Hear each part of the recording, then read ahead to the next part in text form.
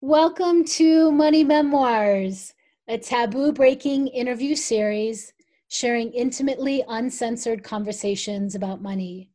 I am Barry Tesler, a financial therapist, author, and creator of The Art of Money, my year-long money school and global community. Join me as I connect with brave folks from all walks of life to explore their experiences with money, from their greatest struggles to triumphant celebrations to lessons learned and unexpected discoveries along the way. These interviews are raw, heartfelt money stories. They're vulnerable, inspiring, and always authentic. These interviews are a snapshot of the personal connection and practical support you'll find in my year-long money school, The Art of Money. The Art of Money is a holistic framework that integrates money healing, money practices, and money maps. And it blends together therapeutic, body-based practices with so many real-life tools that you need to create healthy, sustainable change in your money life. If you'd like to learn more, head to barrytesler.com. For now, get comfy and cozy for another intimately uncensored money memoir. Today, I have the honor of talking with Teresa Reed, aka the Tarot Lady, has been a full-time tarot card reader for close to 30 years. She's the author of the Tarot Coloring Book, an illustrated tour through the world of tarot with coloring sheets of every card in the deck. I also want you all to know that I have been going to Teresa Reed every few months for, I don't know, maybe 5 years at this point. I go to her to receive a tarot reading about business questions that I have, about business direction, about registrations that are coming up, and really any big decisions that I'm making. And recently, after all these years, I got to meet her live in Boulder, Colorado when she was speaking on her book tour at the Boulder Bookstore, and got to have a private dinner with our husbands together. That was amazing. Welcome, Teresa. Hi, Barry. Thank you so much for having me here today. I'm so excited. Me too. So I always like to ask you first to please share a little snapshot of your family, your work life right now to start us off, and then we'll start diving into questions more about your relationship to money. So please share a little bit about this. Sure, absolutely. I am happily married, and I've been with my husband for many years. I have 2 grown adult children, and they are both in their 30s, so they are off doing their own thing right now. One is a very accomplished musician. The other is a very accomplished writer. So we're kind of a creative bunch. My husband's an artist and musician. We live in Milwaukee, and we've lived here for a long time. My husband's been in Milwaukee his entire life. I lived other places for a very short time, but I've been in Milwaukee a long time. And I've been running my own business as a self-employed tarot reader now for close to 30 years, which is really kind of rare in this field, especially that I'm full-time doing this work. And so my life is pretty busy right now. You know, between I have a book out, I'm working on new books, and I have a very busy tarot schedule. I'm usually booked about a month in advance, and I've got a lot going on. So I'm a busy gal. Did you ever, years ago, try to work for other people and realize that that doesn't work for you? Or did you know 30 years ago that you wanted to be running your own show, be your own boss, have your own business? Tell us a little bit about that. Sure. I had a few quote-unquote regular jobs, but they were never really totally regular. My first quote-unquote regular job was I worked in an office when I was about 17. I was doing payroll then. And anyhow, after I left that job, I was a stay-at-home mom for a little while. And then after a divorce and getting back into the workforce, I was trying to, figure myself out. And I got a job at a bike messenger firm, which was, technically a regular job, but it wasn't a regular job because the boss was super laid back. He's just like, hey, whatever you come in and do the job, just do it. I'm like, oh, Interesting. So I kind of got used to being able to do my own thing. And then the next job I got was bartending because I had moved back from a location. I was living out of state. And then I moved back here and started bartending because I thought, I just don't know what I want to do right now. I know I don't want to do something normal and regular, and I don't want to work for the man, but I don't know what. And what really ended up happening is I was starting to bring my tarot cards into work. Of and course. People, yeah, because I was on the most boring shift. I wasn't a very good bartender. Okay. And what ended up happening, is that more people were coming in to get those tarot readings, and that's what inspired me to go off and do my own business. And once I started that, I never looked back. I can't imagine working for somebody else. And I knew back in the day, too, that I was never a good fit for following orders, let's put it that way. I am much happier when I'm doing my thing my way and having the space to breathe, which is so important. So we share two of those things that you just mentioned. One is not being able to follow orders, not doing that well, and really knowing that you needed to work for yourself. And also I bartended in my early 20s as well, and I think it's fabulous training to be a tarot reader and to be a therapist. Yes, absolutely. Yeah. I mean, you're listening to all kinds of people's problems, and it's so funny. When I was a young woman, my father was an older parent, and he always thought the best job for a woman is a secretary. And I always remember back then feeling like I knew I wasn't meant to be pushing papers for someone else. I knew I also wasn't meant to be slinging drinks. I just knew that my vibe was more I like to say CEO material. So that was some of the messages that you were getting passed down from at least your father, from his generation, and yet you didn't take that on, or maybe you did for some time, but realized you needed to question that and that wasn't right for you. Yes, absolutely. My early childhood conditioning around money was a very mixed bag. My parents, we grew up very poor. My father was Depression era. My mother was Depression era. They were older parents. They had that mentality. And my father, because he was born in 1915, it was a very different era. Women were secretaries. That's what you did. So he thought that would be the best life that I could possibly ever hope for, and, that women don't run their own businesses. My parents were horrified when I started my own business. They thought, oh, my God, what are you going to do? No one's going to buy this. And they were shocked that it actually worked. So I had those negative conditionings, but I also had another really weird conditioning that my father gave me an allowance. And I ended up having the best allowance in school, even though we were poor, because my mother was really ill, so I always had to do a lot of things around the home. And I got good grades, and so my dad would always reward me with a really nice little allowance.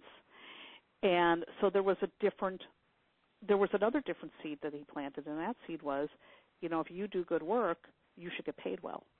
Okay. So I had these two really bizarrely mixed messages, and then I had another bizarre message is my parents were also fiscally irresponsible, where they never managed their money with any care, but it came from that depression mentality. I think a lot of people, when you come from that depression mentality, either you hoard, or when you get some money, you're so excited, you just blow it, and you don't know how to handle it. And my parents fell into that second route. So I have very strange mixed messages with money growing up. And that's really common, right, as I've seen over all of these years. It's not one set of emotions. There are lots of mix, and you even get different sets of beliefs and patterns and habits from your mom or your dad or whoever was raising you. You get two different sets completely, right? And yes, it's true. I've seen that with Depression era. It's either of those extremes. They become very frugal, right? Very frugal. My mom has a bit of that. Even in her, she will get buy Folgers coffee on sale. She could care less about organic. She likes her Folgers coffee. but there's nothing extra in the house. But, she has her ways where she does spend extra money. She goes to travel. So she does have her ways, right? She's not all frugal. Right. But with your parents, it was the other extreme. Yes. It was as soon as they got anything extra or any money coming in, they would spend or overspend. Mm-hmm. Yeah. Okay. It's really interesting, too, as adults.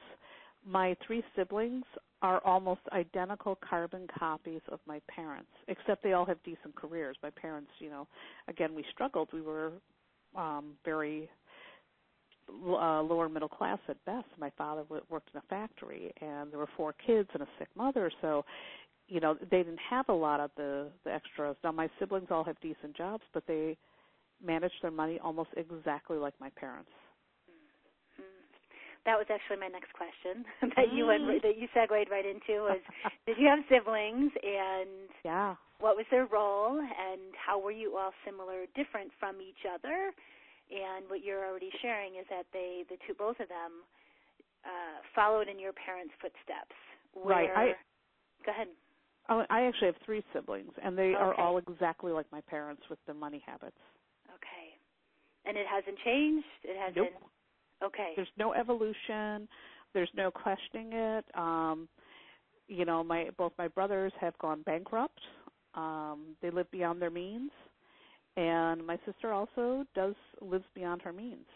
And so they will often blow that money or run up their credit cards, or I watch them make decisions that I look at and it's like, these are not decisions I would ever make in a million years. So what was different for you?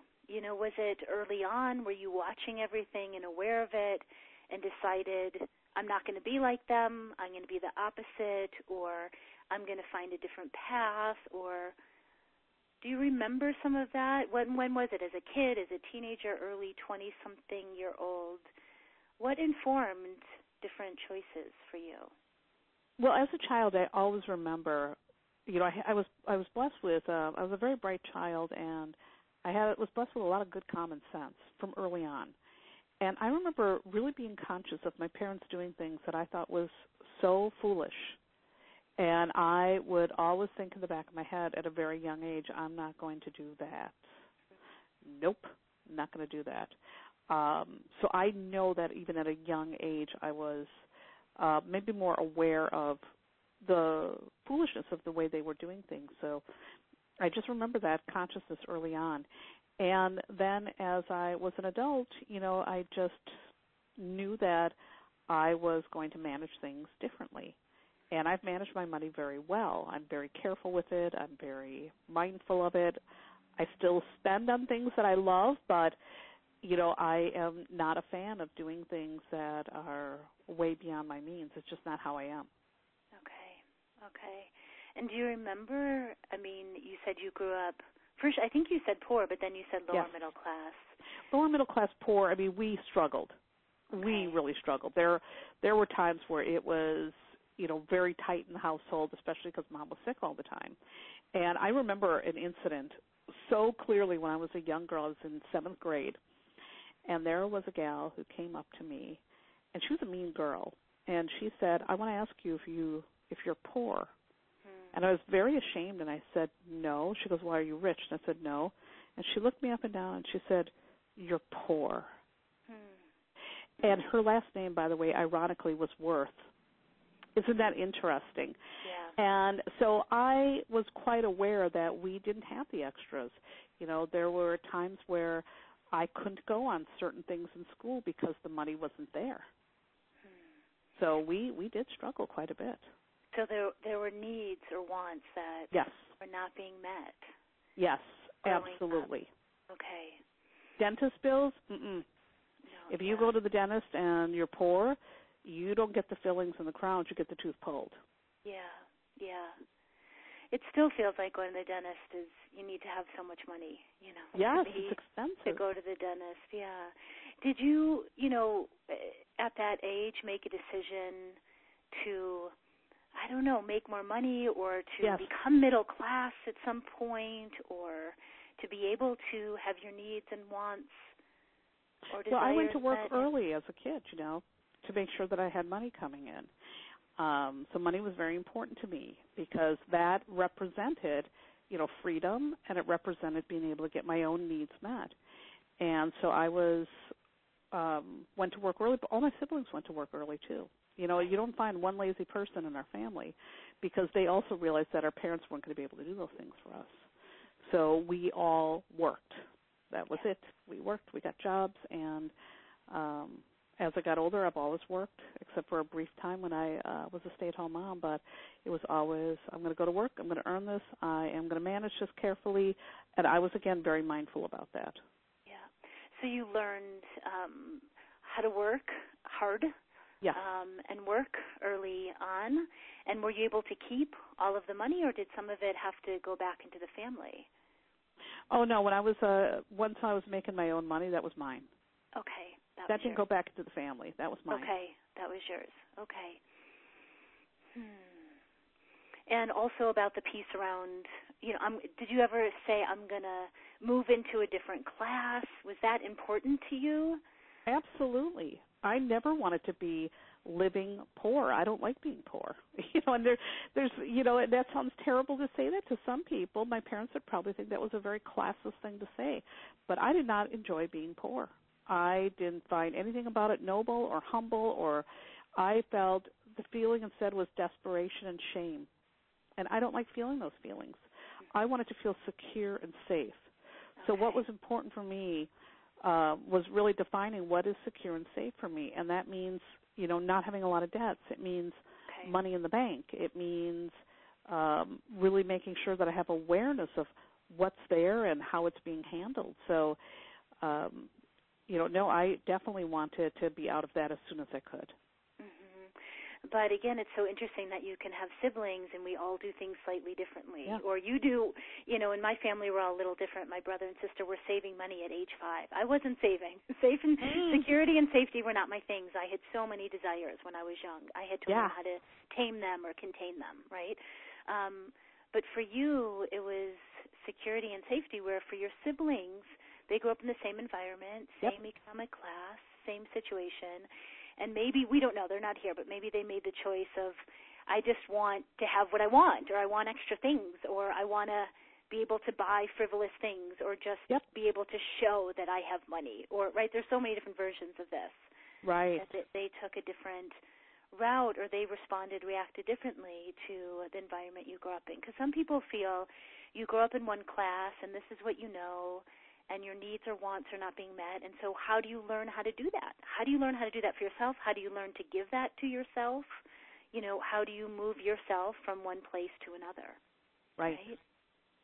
Well, it was really interesting because I had a twist of fate when I was young, too. My first husband, he's the father of my children, who I've been divorced from many, many years ago, his family actually had a lot of money.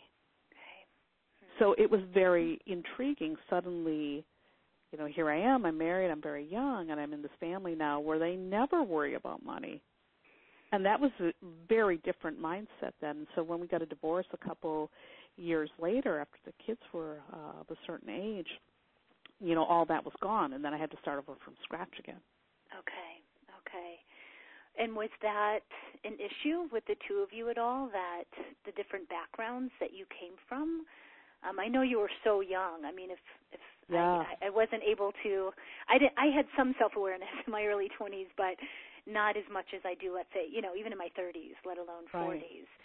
Did you have conversations about money and the different backgrounds you came from, and how did that impact your marriage? It was definitely a problem because, I wasn't used to having that, and he saw it then as a way to assert control. He saw who? He saw... Having money was a way to assert control. I see. Okay. So now I had a new problem. Okay. And it's like, for him, money is control. Money means power. And that wasn't what I wanted either. I didn't want, when I grew up with my parents, I didn't like their message. I didn't like his message either. And that wasn't good enough for me. And I'm like, nope. I don't want someone who's going to lord it over me. I want to feel, again, secure and safe. And that's not a secure feeling when you have a partner like that. Right, where they feel they have final say because they're making more, earning more, or or come for more money, so have more money, right? Have family money. Yes. Okay. So that was also a situation that you realized this doesn't feel good and right, and was also an impetus for you to then continue to forge your own path and find your own way to make your own money. I wanted to be independent, and I wanted to be secure. Yeah. And I was very clear about that, early on. And that was a brief foray into something, and I'm like, nope, this isn't right. This isn't healthy. My money needs to be secure and safe, but it needs to be healthy. Okay. It can't come with conditions and weird stuff. Same with love. Love, and when you bring love and money together, it can never come with those kinds of issues. If one partner is being greedy or being controlling or being a spendthrift to the point where it's hurting the relationship, that's not healthy. I don't want any of that. So many women and some men find themselves in that situation where one person earns more or comes from family money and feels as though they have more of a say or have the control and put a lot of conditions. And I know so many women in that situation. And it's a hard one to deal with and work with, and especially if you have children with a person, which you did, but you stay married and it goes on for many years. Some people would love to leave and they don't know how, and on, Yeah. So that was pretty brave and powerful for you to leave that and become a single mom for a period of time. Yep. Yeah. Yeah. I'll give him credit. He was a very good father to his children, just not a very good husband. And even with his children, there were strings always attached with the money. There's always strings attached with them. Like when they were in college and he was funding it, then there was always like rules you had to follow. So he had a lot of issues around that money too. Yeah, well, he probably had tons of conditions put on him, right? Yeah, he did. And maybe had yet to sit down and question all of those conditions or realize that he did not have to pass that on to his own children, right? So, yeah. Okay. So let's go back to we've already kind of hit some of my questions on my list, but let me go back to one of my first questions that I want to be asking everyone, and then we'll hit more into family and lineage. And what is the main emotion that comes up for you around what is the main emotion that comes up around money for you? So what emotion do you see frequently happen? What combination? What cocktail emotions? And maybe you can even compare where you are now to where you were, 10 years ago, 20 years ago, even growing up. Well, for me, the feelings around money are always a positive one because I do like having money. So when money comes in, I'm always happy to see it. For me, I always view it as a positive thing. I don't have any money as dirty things. I look at money as something that can help me do good in the world, and it can provide, again, the same word, security and safety. Those words vibrate very strongly. So for me, that's usually the vibe I have around money. I'm very lucky that I don't have a lot of negative mindsets around it, especially considering my upbringing. But it's usually a happy thing for me. I always am happy to receive it. And if I look back at where I was in my childhood again was we struggled a lot. We didn't have a lot of nice things. And 10 years ago, that's when I really started getting the kind of security I wanted. The early start of my business, I started my business with on a shoestring. And I left that bartending job, so there wasn't a lot of money that came in. But I managed it well, and I did okay. And about 10 years ago, when I really started learning how to market and put myself out there more, my income did a lot better. And now the income's doing really well. And more importantly, I'm on track to my most important goals. And my most important goals is the whole idea of becoming debt-free, and that means paying off this house. And because of my money management skills, I'm going to have my house paid off in about a year and a half, and it's going to be paid off 15 years early. Okay. Which is a very good feeling for me. So this is something that do you feel like you're chipping away at it? Is it small increments? Is it larger steps and leaps? I mean, it sounds like you've just been chipping away at this for years. Chipping away would be a good word. Okay. chipping away, slowly building. I'm very methodical, very I do a planning every year. I sit down, I create a budget for myself for the year.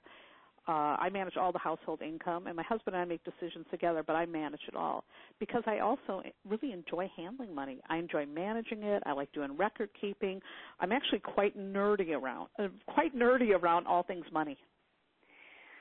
And that's unusual because some people are and some people aren't. Or someone like me surprised the hell out of myself when I realized I love bookkeeping. Yes. I love it. No, instead of throwing away my bank statements and not knowing and not having clarity and being completely freaked out and hyperventilating, I can learn a bookkeeping system and my brain, both sides, can work together, and this is incredible. So not all creative people feel that they can be nerdy about bookkeeping, let alone fall in love with it at some point. Right? I enjoy it. You know, I am so nerdy about it. I even color code my checkbook. Okay. So this is a creative process for you. You know, this is fun for you. Mm-hmm. This keeps you calm and keeps you on track with these qualities, security and safety, which you've been going after since you identified the need for this. Let's say right. as a youngster, as a teenager. Yeah, it's really what's driven me. And you know, all the decisions that I make, they're always about, do I feel secure around this? Does this make sense for me? It's that common sense, that need for security, the need for safety. All of that is wrapped together in my whole vibe around my finances. And, you know, it's so funny about the record keeping, too. There's so much pleasure for me to sit down and to look what comes in, to write the numbers in. I do it all by hand the old way because there's something about it that is very meditative, and it helps me to be extremely mindful and aware of what's coming in, what's going out, where it's going, and it just feels like a meditative, like a spiritual practice actually, which may sound weird to some, but for me that's what it is. And it's you know, a lot of times I'll be busy doing other things, and then I say to myself, now I'm going to treat myself to doing some paperwork and record keeping because, again, it feels like a spiritual practice for me. So that's how we've come to it as well. So obviously it's not that out there for me. I mean, for 11 years I used QuickBooks, though, but every few days I would sit down, light my candle, eat my chocolate, and track my numbers, right, instead of syncing it up with the bank where that's not that doesn't connect for me. But if I sit down every few days with my receipts and enter them just like you do on paper, that's the same thing, right? And then even my husband Forrest, he hated bookkeeping and then all of a sudden started tracking and did sitting meditation for years, and one day realized, if I could somehow shift my relationship to this, to realize that this is sitting meditation as well, and that's what he needed to do to be able to sit down. Yes. And, you know, see it as a spiritual practice, see it as a practice, right? Well, money is spiritual. It's energy when you think about it. It's pure energy. It's an exchange of energy. We are exchanging dollars for something that I'm providing. And then I take that money, my energy, and I'm going to take it, and I'm going to use it to exchange. Maybe if I bought a brisket today at the grocery store. So that's energy for the butcher who cut it up, for, you know, the people who, you know, the farmers, et cetera, the grocery store, the way they market. We're always exchanging energy. And so when you think about it, it really is energy. So paying attention to your money, it's also an energetic practice. So do you ever get tripped up? Do you ever get off track? Has there been a time where you had a huge, challenging money experience that you had to overcome? Or have there been little moments along the way where you lose track? I mean, part of me is hearing you don't lose track. Like you don't get off track. You are so clear about your goals, and so you connect into that all the time. But are there ever missteps or getting off track, or was there a big money challenge that you learned so much from? Well, there's actually a huge lesson I learned. I don't get off track. I stay on track. I am like, you know, I'm one of those people, I'm a reliable Roger, and I'm like that in every aspect of my life. So one thing you can count on, if I say I'm going to do something, I do it. And when it comes to money and stuff, if I have a goal, I'm going to stay on it. But now my husband is a very different mindset. My husband actually, he's an artist, and he has the money is dirty mindset. And let me tell you, that was one of the biggest challenges in this marriage. Okay. He has more of like that hippie, I don't want to deal with money, I don't like money, it's dirty, all rich people are bad. And there were times where that really created some conflict because here I am, I'm very ambitious for making it, I love making money, and he makes money, but the attitude about it was really different. So we had some conflicts in our relationship. And I remember one time, too, and I always felt that there was a part of me that felt like this is holding me back a bit. This is holding me down, and it's not allowing me to do what I need to do to reach the goals where I want to be secure because of his mindset. Mm-hmm. So I remember years ago, and we were walking, we were doing our nightly walk, and he says, well, you need to be careful because if you make more money, we're going to be into the next tax bracket, and that's not good. Mm-hmm. And you were like, what? Oh, what yes, and say? something snapped. Well, he used to say that all the time.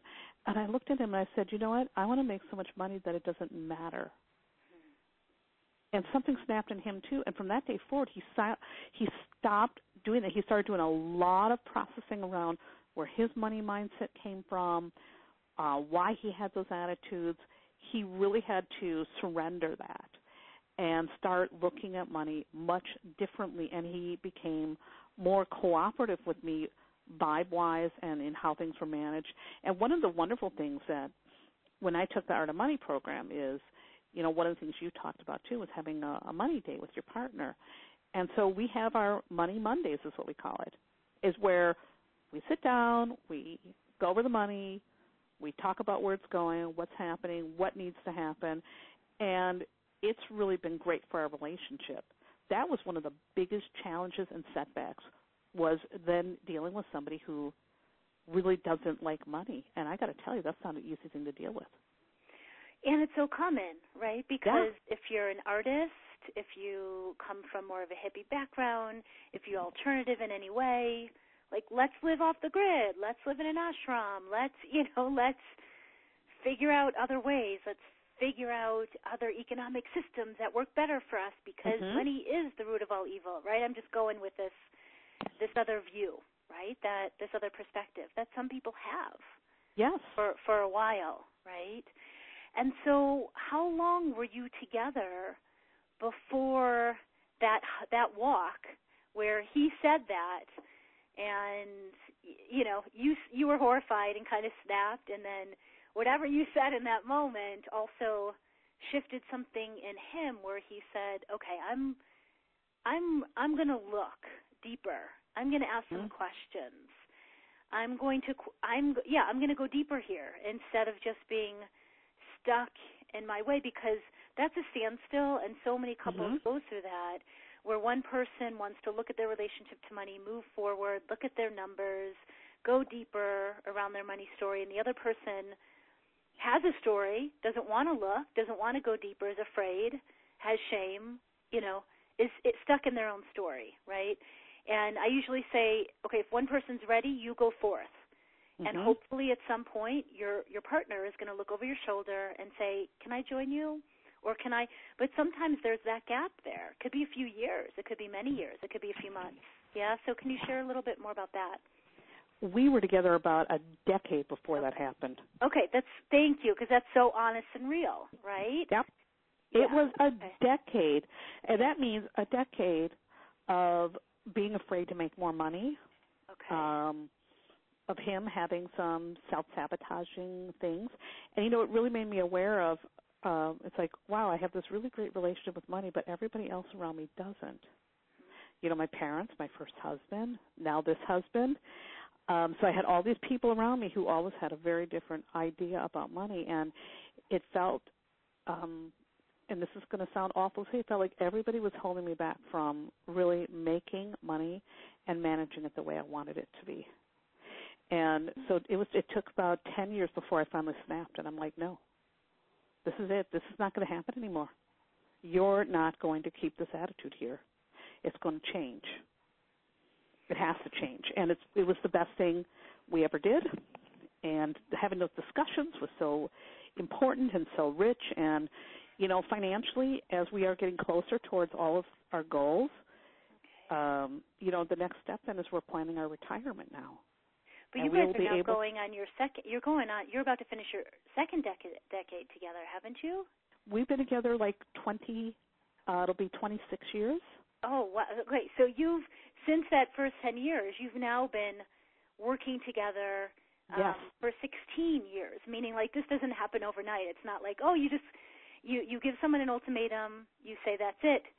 This needs to shift. This really isn't working for me or for us or where I see us going. And I need you to go deeper here, look deeper. It's been 16 years.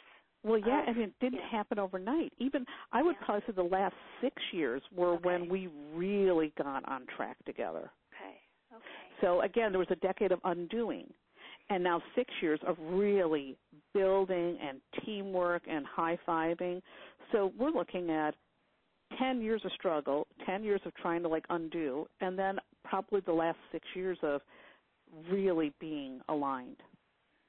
So it's been a long process. It's a long journey, and we all need to hear this, right? We need to hear the reality of how long this really takes, and that this is a lifelong journey, right? That we weren't given a financial education growing up. Mm-mm. Most of us have shame. Most of us don't have a healthy relationship to money. You didn't grow up in a healthy relationship to money, but you found a path where you do. I mean, you may have had some extremes, some reactions, right? Absolutely. Yeah. And so here we are as adults, or we get into relationships, and it takes years and years to work on it, to unravel, to fine-tune, and every year we're updating, right, our goals and getting on the same team more. And I love that it was 10 years of not being on the same team. Yep. 10 years of unraveling everything, getting on the same team, and now 6 years of having money dates. Do you have them monthly, weekly? How often do these happen? Every week we're talking about our money. Wow. Because we have to I want to stay on track, and I don't want to get sidetracked. Mm-hmm. So can you describe, is it with a glass of wine? No, it's very informal. It's just usually we're sitting down, we're talking about, here we are, this is where we're at.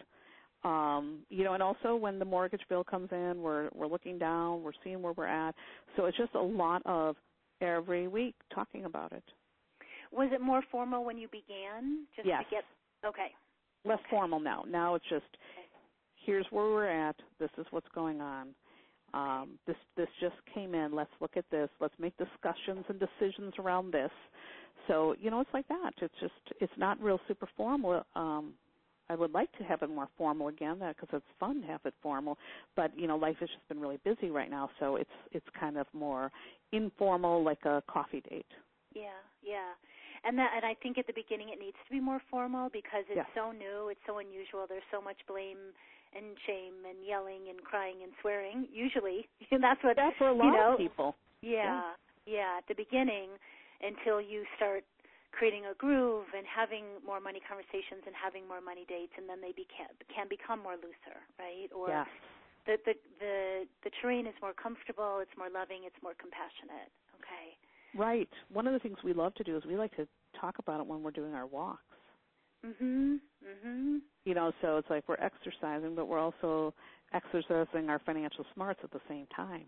Okay, right. You don't have mountains by you, but you have lakes and woods, right? So you guys just walk around the neighborhood? Yeah, just around the neighborhood. We just discuss our plans, our goals, what's working, what's not working, where we should invest our money next, and all of that. And again, right now our big thing is we're almost there to paying off that house. Okay. And from there, then it's all our biggest plans. Then is all about stashing everything away for retirement. Okay. So how have you been able to, stay in the present moment, enjoy now, while having these larger goals that take time, take years? Mm-hmm. How have you been able to? Go ahead. I'm very future-oriented, of course, because of my career, you know. So the career keeps me always thinking about the future, and I'm always looking towards the future. It's much easier for me to look ahead. I'm not one of those people who looks back. I don't look back and say, oh, my God, all these regrets. I look back, I'm like, yeah, whatever. Let me look ahead and figure things out and how to get from point A to B. So how I stay present, though, is one of my money practices is every day I sit down and I write down how much money has come in. Now, that money may be the money that came in through business, or maybe it came in from, you know, a gift card, or it might be money that came in that he earned, or money I found on the street. I sit down every day and I write down what came in. That's what keeps me in the present moment. And also, when I get my bills, I sit down. I always take care of them immediately the same day that they come in. That has me anchored in the present. I balance my checkbook as soon as the statement comes in. So those are ways that I stay very present. Otherwise, I'm always looking ahead.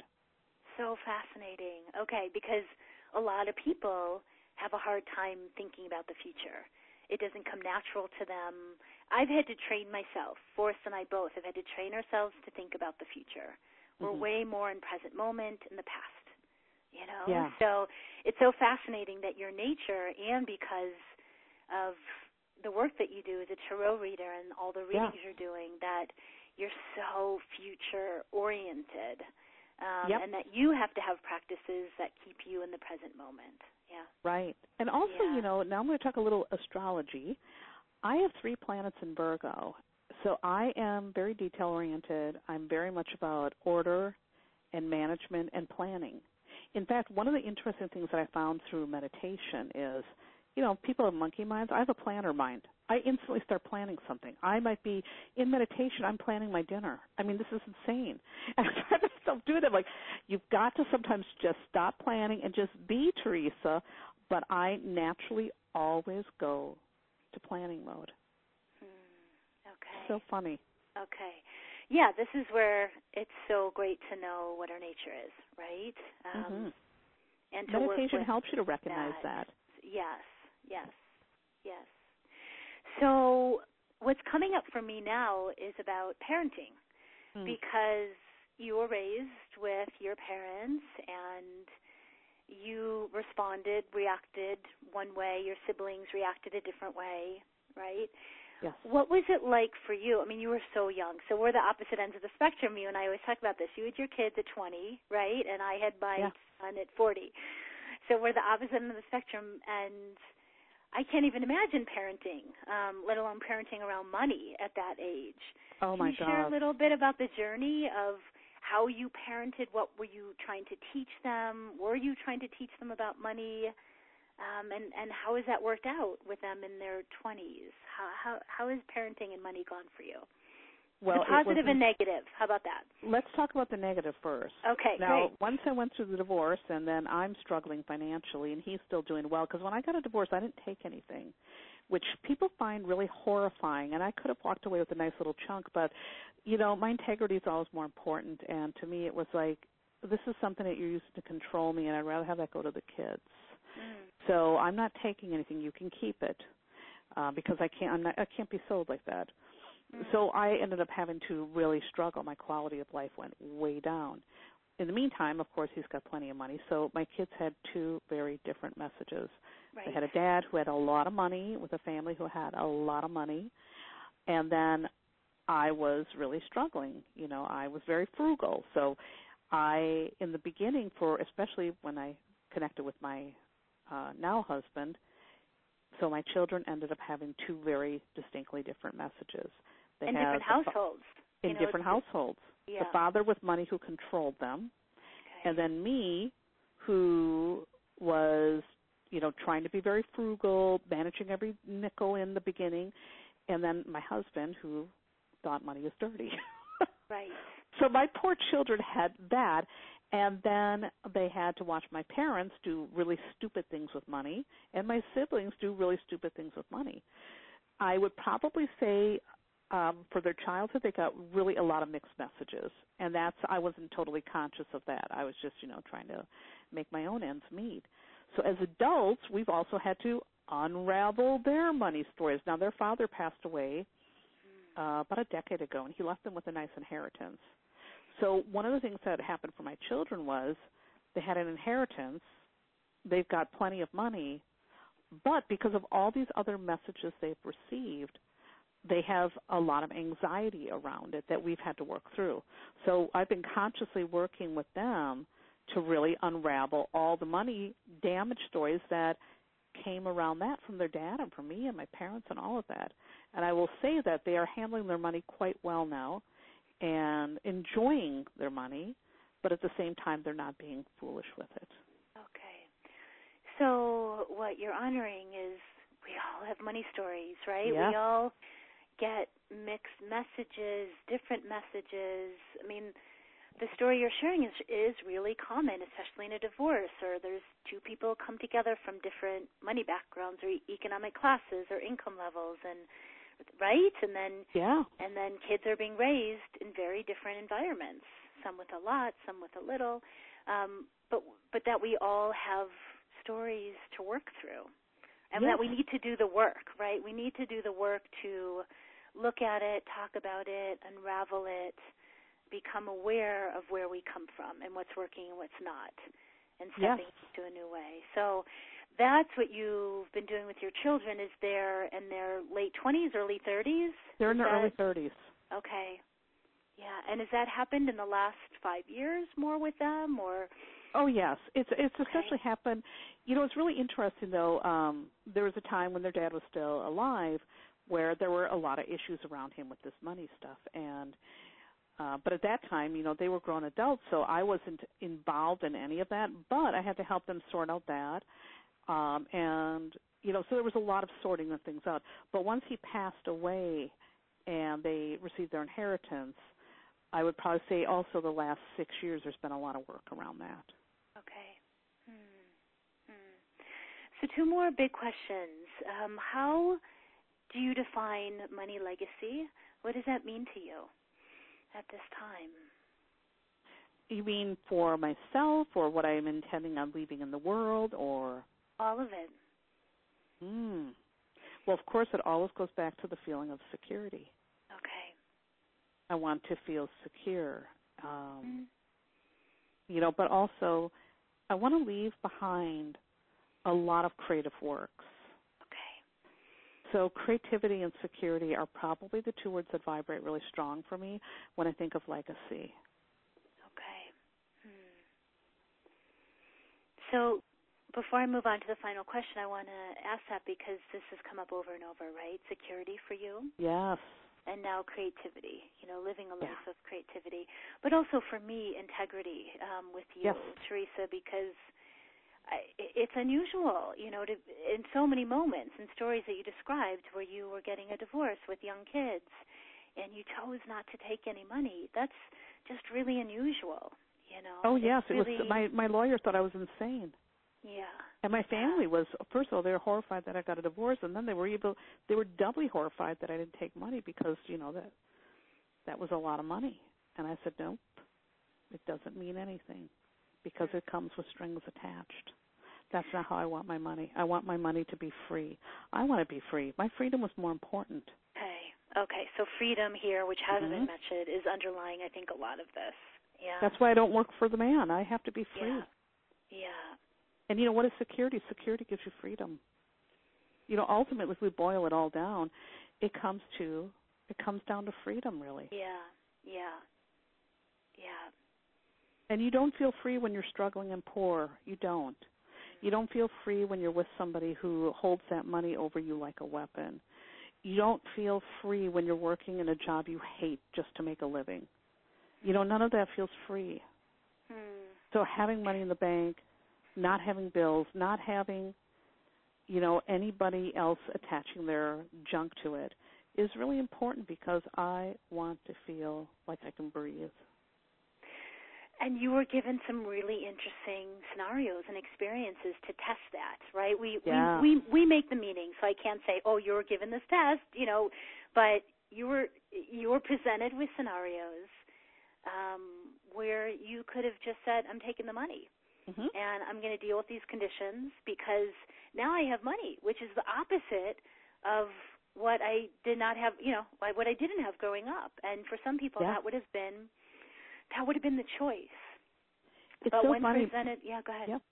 It's so funny because my ex-husband years ago, one day we were having a conversation. Once we got civil when the kids became teenagers, by the way.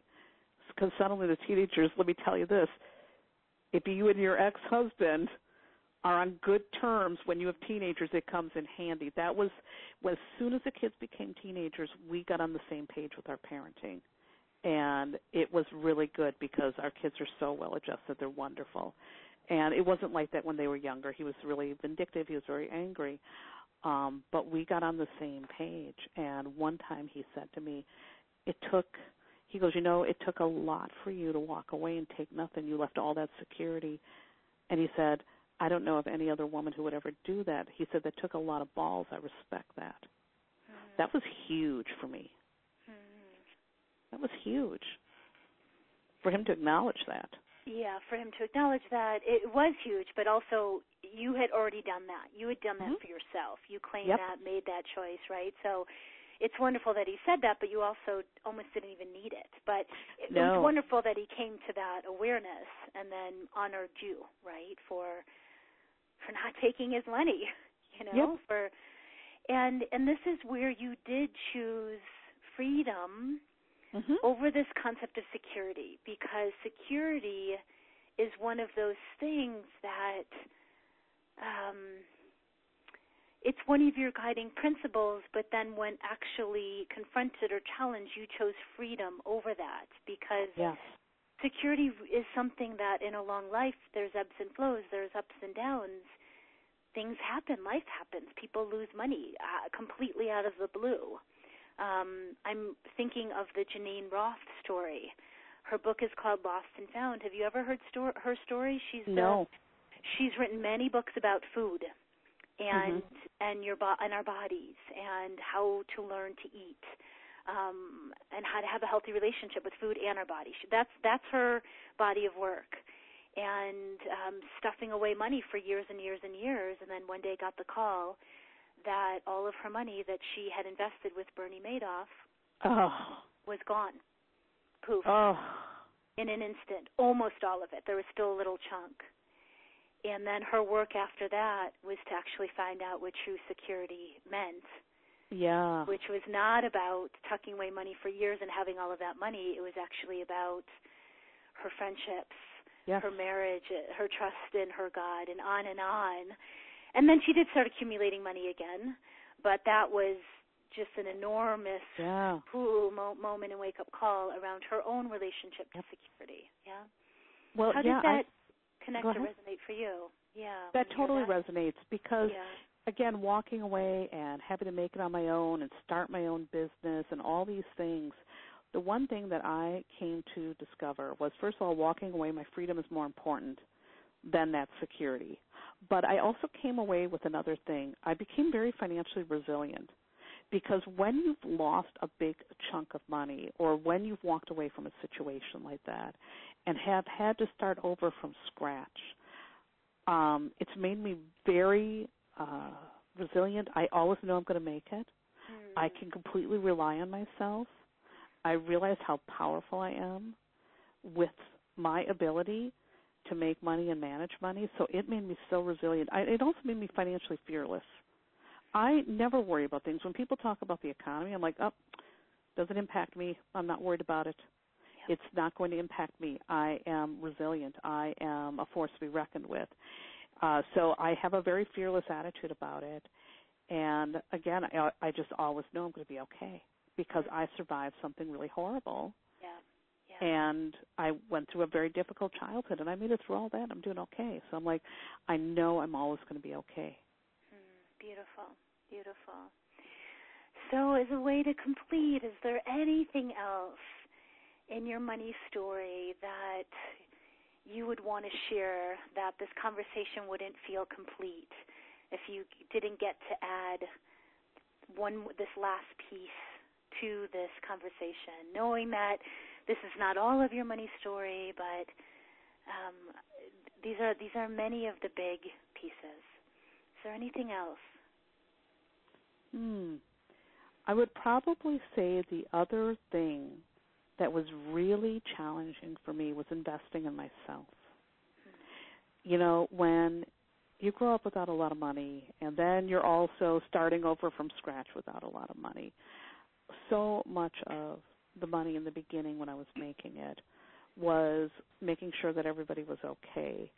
So there were no, you know, getting my hair done. There was no buying clothes for myself. There was none of that. I really didn't spend a lot of money on me ever.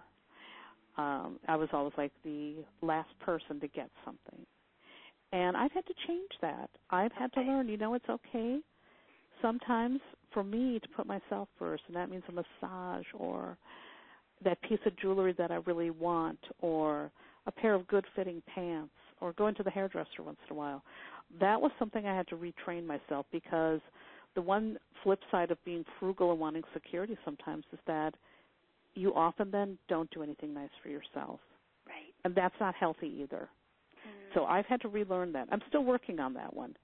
Still working on saying, you know, it's okay to buy yourself a new coat today. So that's the extreme, right, Yep. of being frugal, right? There's unhealthy extremes on either side. There's unhealthy extremes on the side where your siblings went, right? And there's unhealthy versions of where you went. So yeah, being frugal, not spending on me. Yeah, not spending on you, right? Not enjoying, not giving yourself the gift of some of these wants and desires, right? That. Yep. Yeah. Had to make sure everybody else is okay. Although the one thing I've always been very indulgent with is food, because that's the one thing, though, that I don't scrimp on. I love to cook and eat. So, but the other little essentials in life, you know, it's like, you know, let's get that massage. It's okay. You need that. But the food, is that that's coming from you? Because in the last interview I did with a woman named Berna, who comes from a Filipino-American family outside of San Francisco, and she said food has always been the number one priority, expense, extravagance, like no holding back on food. Absolutely. That's always been my thing, food. But, you know, the other thing is, growing up with parents who didn't have a lot of money, the one thing they did have was a garden, and my mother was an amazing cook. So food, there's a lot tied in with food and money, and we always ate decent. So that's the one thing I was very blessed for. We always had meals on the table. Everything was made from scratch. That's beautiful. That's beautiful. Yeah. Okay.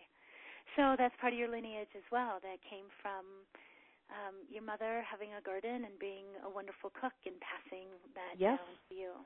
And she canned and did all those things that farm people did. You know, and so for me, my indulgence is food, but my food is very different than my mother's. I am indulgent. I love the high end. I like going for the unusual. That is the one place where I am so absolutely unapologetically indulgent. I own over 200 cookbooks, and I use all of them.